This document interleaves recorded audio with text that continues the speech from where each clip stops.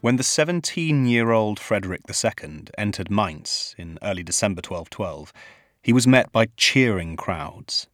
For years, the German throne had been contested by warring factions. Now, the succession of young Frederick, the boy from Apulia, as he was affectionately known, looked set to settle matters. Frederick was dressed in finery, furs and a heavy cloak to keep out the winter chill to which he was unaccustomed. He was guided into the city by the local archdeacon, and the crowds parted as they went. Their destination was the great cathedral in the heart of the city. 2 bishops, wearing relics around their necks, met Frederick there at the great brass doors. Then the Archbishop Siegfried joined them, leading the imperial entourage inside. As the crowd filed in, Frederick laid his arms and cloak down before the altar. Then he prostrated himself demonstratively in the shape of the cross, entreating divine mercy. All the bishops and clerics did likewise, while others sang litanies, invoking the assistance of the saints. Once Frederick had risen, Archbishop Siegfried asked him if he would fulfill the duties incumbent upon him as king to defend the church and his people, which Frederick happily affirmed. Hearing this, all those in attendance shouted their approval. "Amen, amen, so let it be, so let it be." After a series of further prayers, the ceremony now reached its high point, as Siegfried consecrated Frederick with holy oil, formally anointing him king. He then entrusted Frederick with the regalia, the symbols of his office, the sword, that Frederick might defend the church and chasten the unjust, the ring, as a sign of Christian faith, the sceptre and staff, that he might offer just judgment, and the crown, as a signification of the glory and holiness of his office. After more prayers, Siegfried led the newly crowned Frederick from the altar down the choir to the throne that had been erected there. Here, Frederick uttered his coronation oath, his solemn promise to offer peace and justice and show appropriate mercy, before receiving the kiss of peace from the Archbishop. Finally, he ascended the throne. Seated in majesty, Frederick watched the ensuing mass with deep satisfaction. He had entered Mainz a prince, but he left it an anointed monarch. Frederick was now king by the grace of God, ruler of the Germans, and Holy Roman Emperor in waiting. Frederick was the latest monarch of a distinguished line, stretching back to his grandfather, the legendary German Emperor Frederick Barbarossa. Yet the impression of continuity is deceptive, for the young Frederick was not really German. In fact, he barely knew the country. He was an Italian Norman, known as the boy from Apulia, who'd not set foot north of the Alps before this. And as his reign would show, Frederick owed far more to the Norman south than to his German roots. For, in his relations with his son and co-ruler, Henry VII, Frederick would repeatedly insist on applying more rigorous Sicilian customs north of the Alps.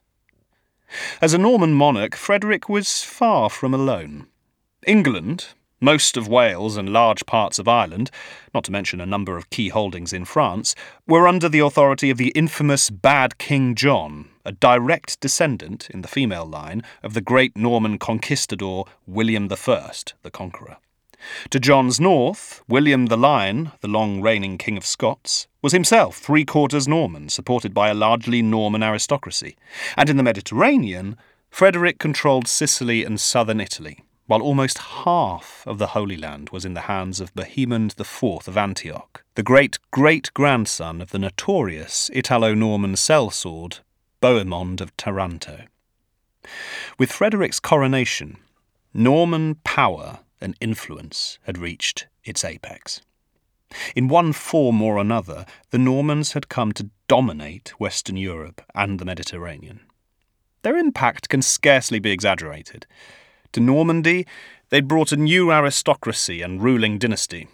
To Britain and Ireland, they brought castles, chivalric culture, Romanesque architecture, and the French language, still spoken by aristocrats in Frederick's day. To southern Italy, they brought ties to Rome and the Catholic Church, and to Germany, they brought new attitudes to law and order. The Norman achievement was, however, remarkably fragile. For in all these regions, the Normans settled and adapted to local society.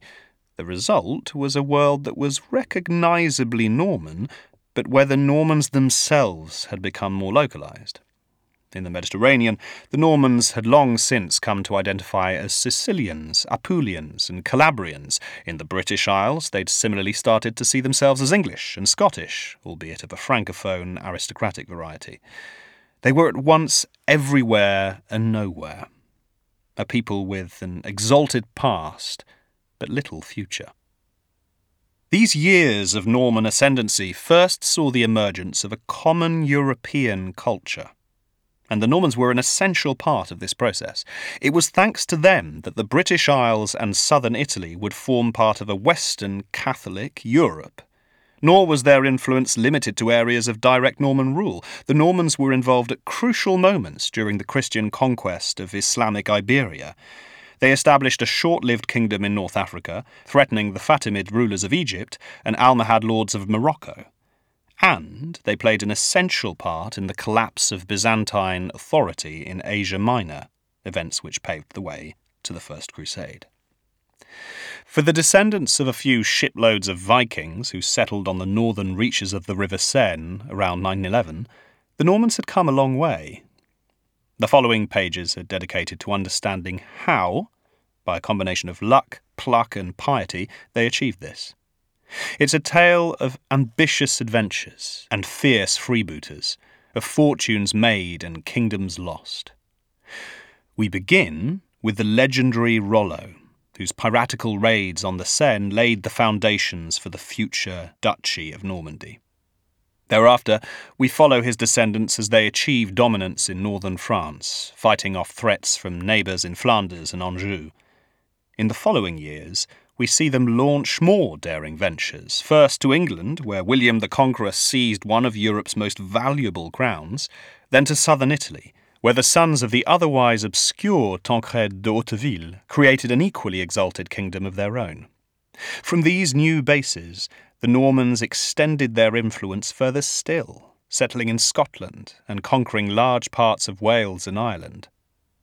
More spectacular, if short-lived, was their impact on the eastern Mediterranean, where we see them come close to toppling the Byzantine Empire.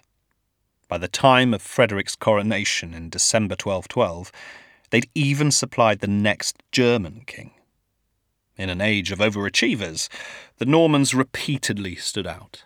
Their churches were bigger, their leaders bolder, their troops fiercer. This is their story.